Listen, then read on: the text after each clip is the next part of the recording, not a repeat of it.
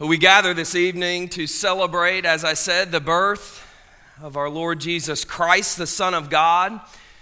And as we hear once again the story of how God took on flesh to dwell among us full of grace and truth, it's my prayer that we would be confronted by the one true and living God who bids us to come to himself.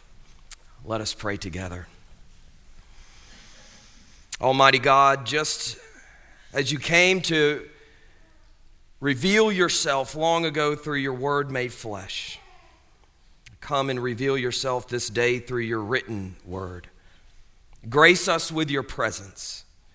Grant that we may get a glimpse of your glory. Speak to us of your love and mercy that descends from heaven to draw near to us in our despair and darkness. And we pray, O Christ, just as you were born long ago in Bethlehem, be born this day in our hearts through the power of your Spirit. For we pray this in the name of the one who was born in Bethlehem, Jesus the Christ. Amen. Our scripture reading is from the Gospel according to Luke chapter 2, verses 1 through 20. I pray that this word would fall afresh on your ears this evening. This is the word of God. It is written. In those days, a decree went out from Caesar Augustus that all the world should be registered. This was the first registration when Quirinius was governor of Syria. And all went to be registered, each to his own town. And Joseph also went up from Galilee, from the town of Nazareth to Judea, to the city of David, which is called Bethlehem, because he was of the house and lineage of David, to be registered with Mary, his betrothed, who was with child. And while they were there, the time came for her to give birth. And she gave birth to her firstborn son, and wrapped him in swaddling cloths, and laid him in a manger, because there was no place for them in the inn. And in the same region there were shepherds out in the field, keeping watch over their flock by night. And an angel of the Lord appeared to them, and the glory of the Lord shone around them. And they were filled with great fear. And the angel said to them, "Fear not, for behold, I bring you good news of great joy that will be for all the people. For unto you is born this day in the city of David a Savior, who is Christ the Lord. And this will be a sign for you. You will find a baby wrapped in swaddling cloths and lying in a manger." And suddenly there was with the angel a multitude of the heavenly host, praising God and saying, "Glory to God in the highest, and on earth peace among those with whom he is pleased." When the angels went away from them into heaven, the shepherds said to one another, "Let us go over to Bethlehem and see this thing that has happened, which the Lord has made known to us." And they went with haste and found Mary and Joseph and the baby lying in a manger. And when they saw it, they made known the saying that had been told them concerning this child. And all who heard it wondered at what the shepherds told them. But Mary treasured up all these things, pondering them in her heart. And the shepherds returned, glorifying and praising God for all they had heard and seen, as it had been told them. Now to him who loves us, who has freed us from our sins by his blood, to Jesus Christ, be all glory and dominion forever and ever. Amen. Luke's account of the birth of Jesus begins by rooting us in history. This is a snapshot of a moment in time at a particular place. The Son of God, Jesus, really was born in Bethlehem when Caesar Augustus was reigning as emperor. This isn't to be read then as some myth or metaphor that simply carries a universal truth. This isn't a fairy tale. This is verifiable history.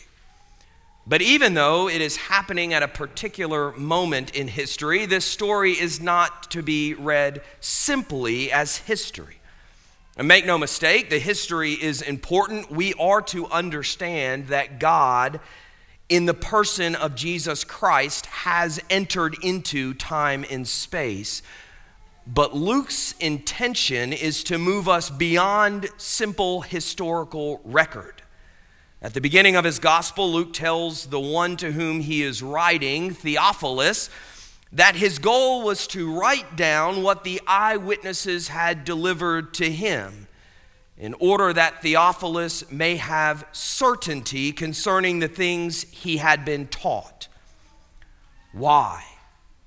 Because Luke wants those who receive his gospel to have confidence in its message through these eyewitness accounts of the life, death, and resurrection of Jesus, in order that they might believe upon Jesus Christ as Lord and Savior. And the goal remains the same even for us more than 2,000 years after Jesus' birth. As we read the second chapter of Luke's gospel, then, you must hear the angel say, "For unto you is born this day a Savior, who is Christ the Lord." The birth of Jesus Christ in Luke's gospel confronts each of us then with a reality, a historical reality, which beckons us to respond to his birth in a way that we lay hold of him by faith. Luke doesn't want us just to simply acknowledge that Jesus was born in history. Luke wants us to personally experience his birth for us this day, that we might be reborn in him through the power of his Spirit. The question for us each this day then is, how will I welcome the one who has been born for me? How will I welcome the one who has been born for me? Now, the Gospels present us with a myriad of ways that individuals responded to the birth of Jesus. There were those in Matthew's Gospel, the religious leaders who knew what the Scriptures said concerning the birth of the Messiah. Their knowledge didn't move them to go out and find Jesus, though, when the signs of his coming appeared. There was Herod, who went into a murderous rage, threatened by this one he saw as a competing king. There are the Magi, who traveled from afar to come and bring presents to Jesus and to bow before him as king. There are also those who are presented here to us by Luke. And they are our focus this evening, for in them, Luke presents us with appropriate ways to welcome Jesus as Savior and Lord.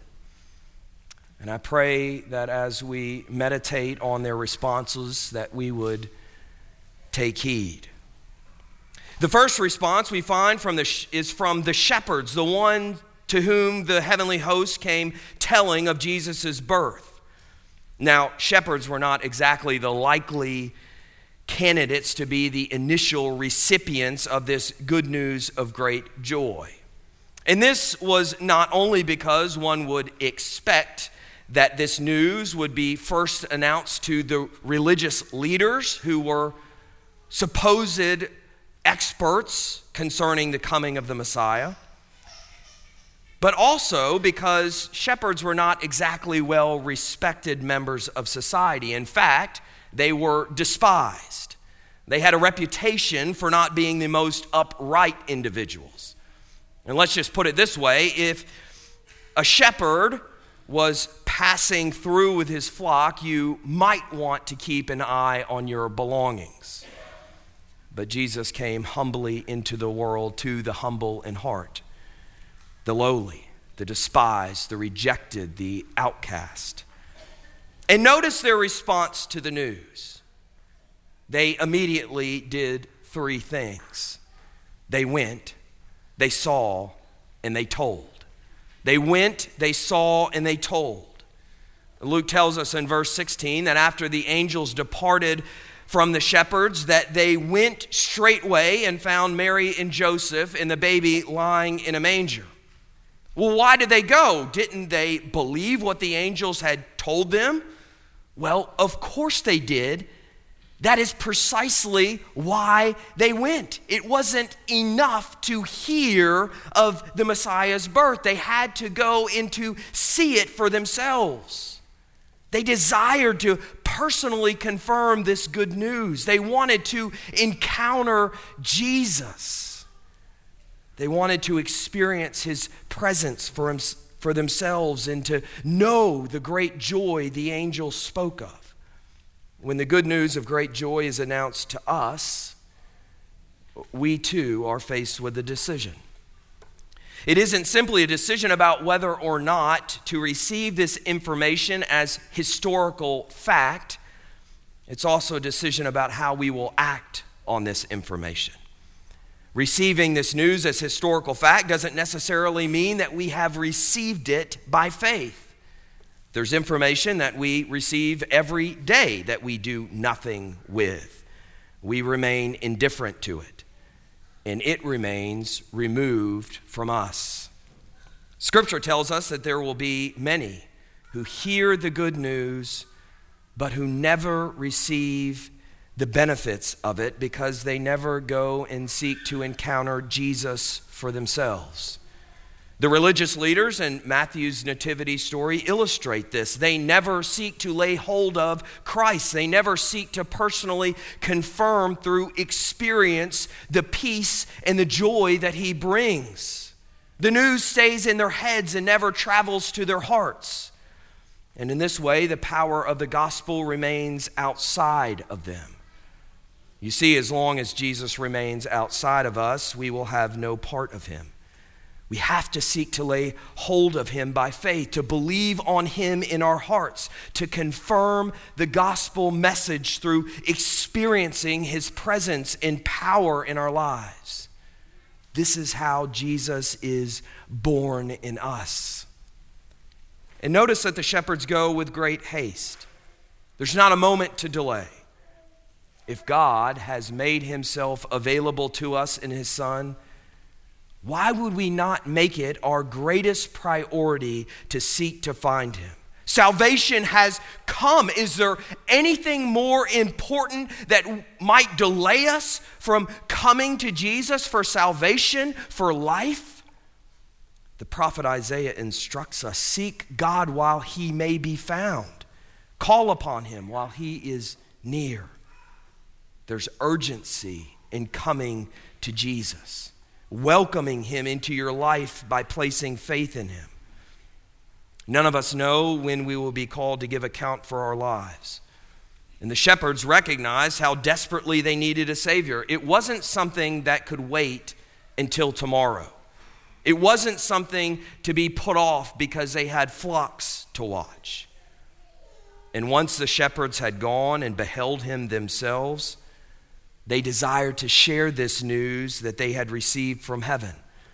Luke tells us in verse 17, when they saw it, meaning that which the angel told them would be the sign, this baby wrapped in swaddling cloths and lying in a manger, they made known the saying that had been told them concerning this child. It was news that was too good to keep to themselves. They were compelled to share it. Compelled to share this word that had come to them from God and that they had now confirmed by their personal experience. And if we have heard this word and experienced its power, we too will be compelled to share it. This is a natural progression in welcoming Christ into our lives by placing true faith in him. We come to him, seeking to truly know him, to experience him in all of his power and glory. And then, having received salvation by believing on him in our hearts, we desire to share him with others. The love of God that we have found is too good. The peace is too good. The joy is too good not to share. but we can't share what we don't know by personal experience.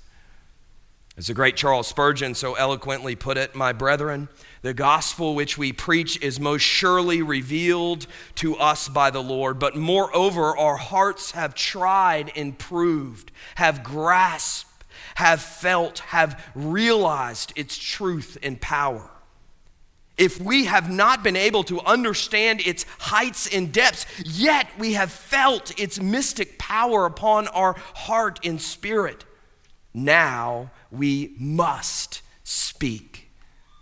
You who know its mighty influence upon your heart, who have not only heard of the babe, but have seen him in the manger, taken him up in your arms and received him as being born to you a Savior, to you the anointed for you, Jesus, the Savior from sin for you.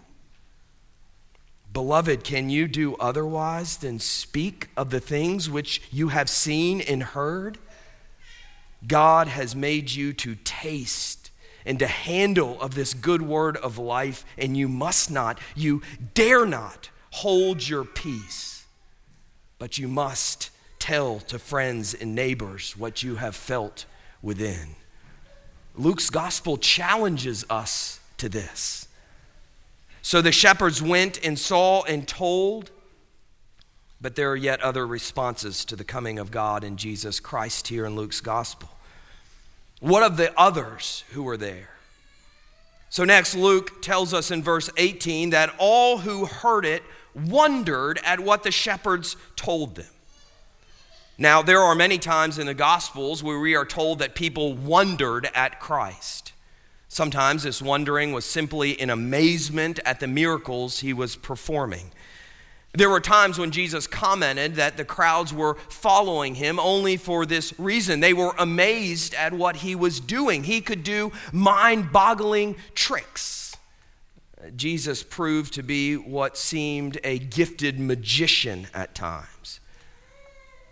But there's another type of wonder described in Scripture, a wonder which stands in reverent awe before a holy and loving God.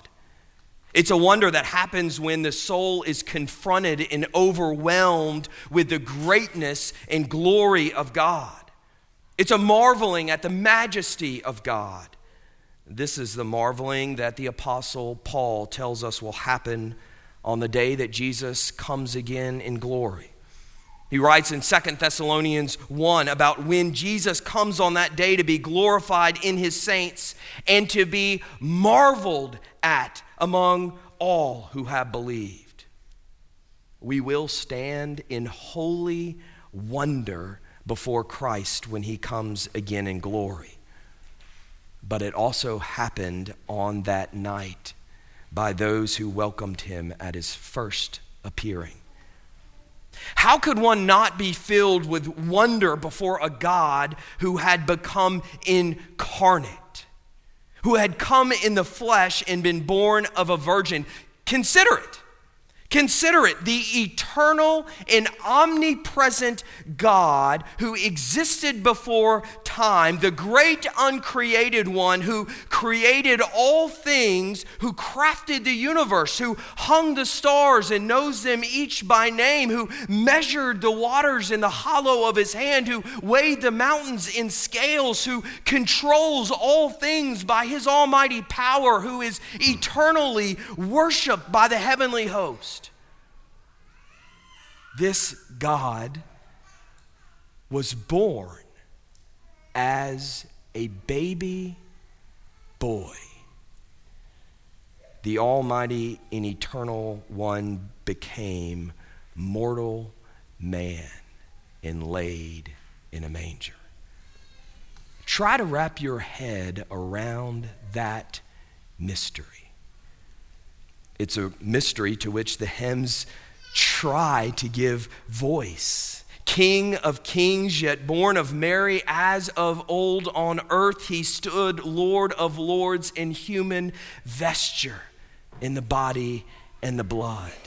Late in time, behold him come, offspring of the virgin's womb, veiled in flesh, the Godhead See, God of God, light of light, lo, he abhors not the virgin's womb.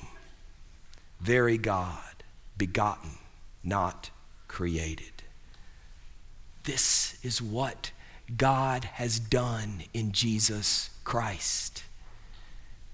And he did it for you. He left his throne in heaven and became man. He submitted himself to suffering and death. He did this that you might be saved from eternal destruction. For unto you is born this day in the city of David a Savior who is Christ the Lord. He did this that you might see his glory, that you might taste his goodness and love, that you might know redemption, the forgiveness of sins, that you might have everlasting life. He who is rich beyond all splendor, all for love's sake became poor for you. He humbled himself that you might be exalted. And if you know yourself, if you really know yourself, do you deserve this priceless gift of God's own Son? Consider it. And if it doesn't leave you in holy wonder, then I don't know what will. But if we are moved to holy wonder, it will inevitably lead us to adoration, true adoration. Adoration that moves us to worship with true thanksgiving. For who would not worship a God who came down to heaven to pay the ransom by his very life for such a worm as I? Holy wonder moves our hearts to sing because we discover in Jesus a wonderful Savior. We find in him the marvelous love of God. The shepherds were moved in this way. We see in verse 20 that the shepherds returned to their flocks, glorifying and praising God for all that they had heard and seen as it had been told them. When we not only hear but experience God who has come and made himself available to us, who has given himself up for us, then why, as Charles Spurgeon puts it, wouldn't I feel that heaven itself is not too great for my expectation? That the rivers of pleasure at God's right hand are not too sweet or too deep for me to drink thereof. We can have confidence in placing our trust in Jesus as Savior and resting in the promises of the gospel should compel us to worship the one who gave himself up for us. It should do more than that, but it should do no less than that. We really shouldn't then miss spending time, if we haven't done so yet this season, standing in holy wonder before the reality of the incarnation in a manner that will produce in us worship and gratitude and devotion and confidence.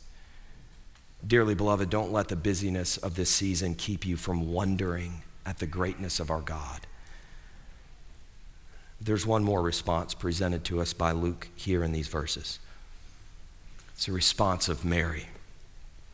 Luke tells us in verse 19 that she treasured up all these things, pondering them in her heart. Wonder moves us to sing, but sometimes we are silenced before God's marvelous mercies. As we encounter God and begin to turn the truths of God over and over again in our minds, we can quickly reach the end of what we can comprehend, but that isn't the point.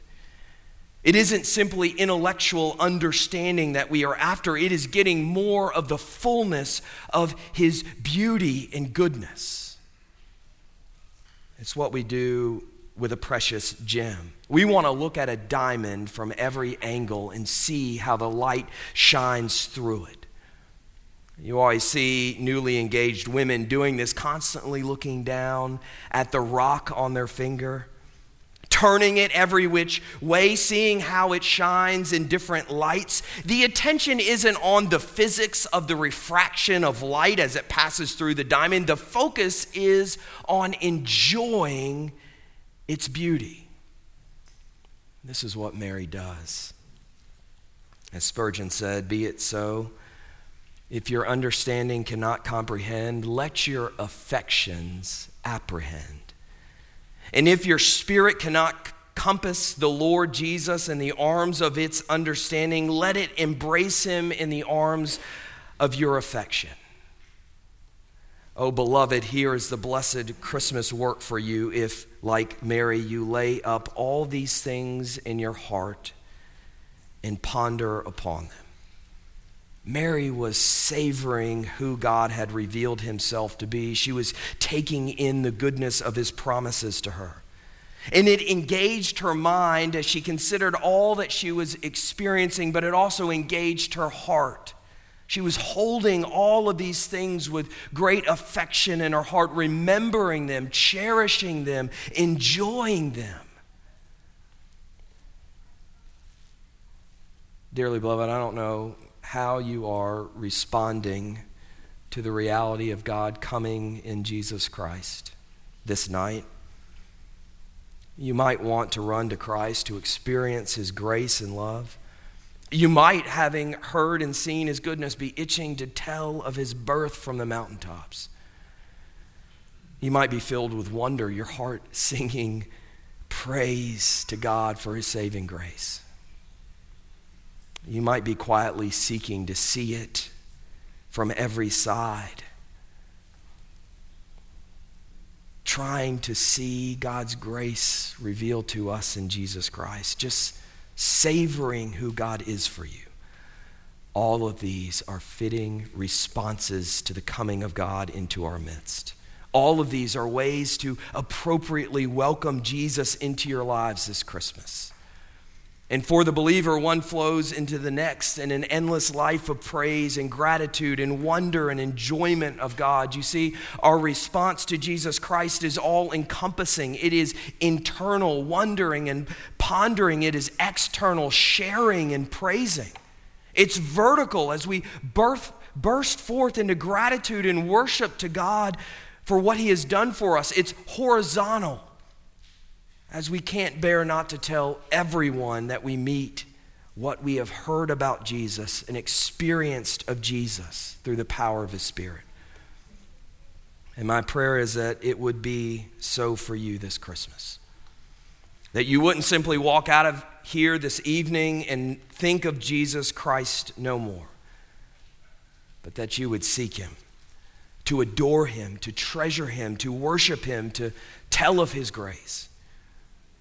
Will you do that this evening and tomorrow and the next day and for the rest of your lives? I pray that you do, and that God would be glorified in you as you are fully satisfied in him. Let us pray. Heavenly Father, we rejoice with heart and soul and voice that Jesus Christ is born today. He hath opened heaven's doors, and we are blessed evermore. No more do we need to fear the grave, for Jesus Christ was born to save. Help us to place our faith in him this night, that we might taste of his goodness and enjoy him forever. In his holy and precious name we pray. Amen. In response to the gospel, let us now stand and affirm what we believe using the Nicene Creed. Christian, in whom do you believe? We believe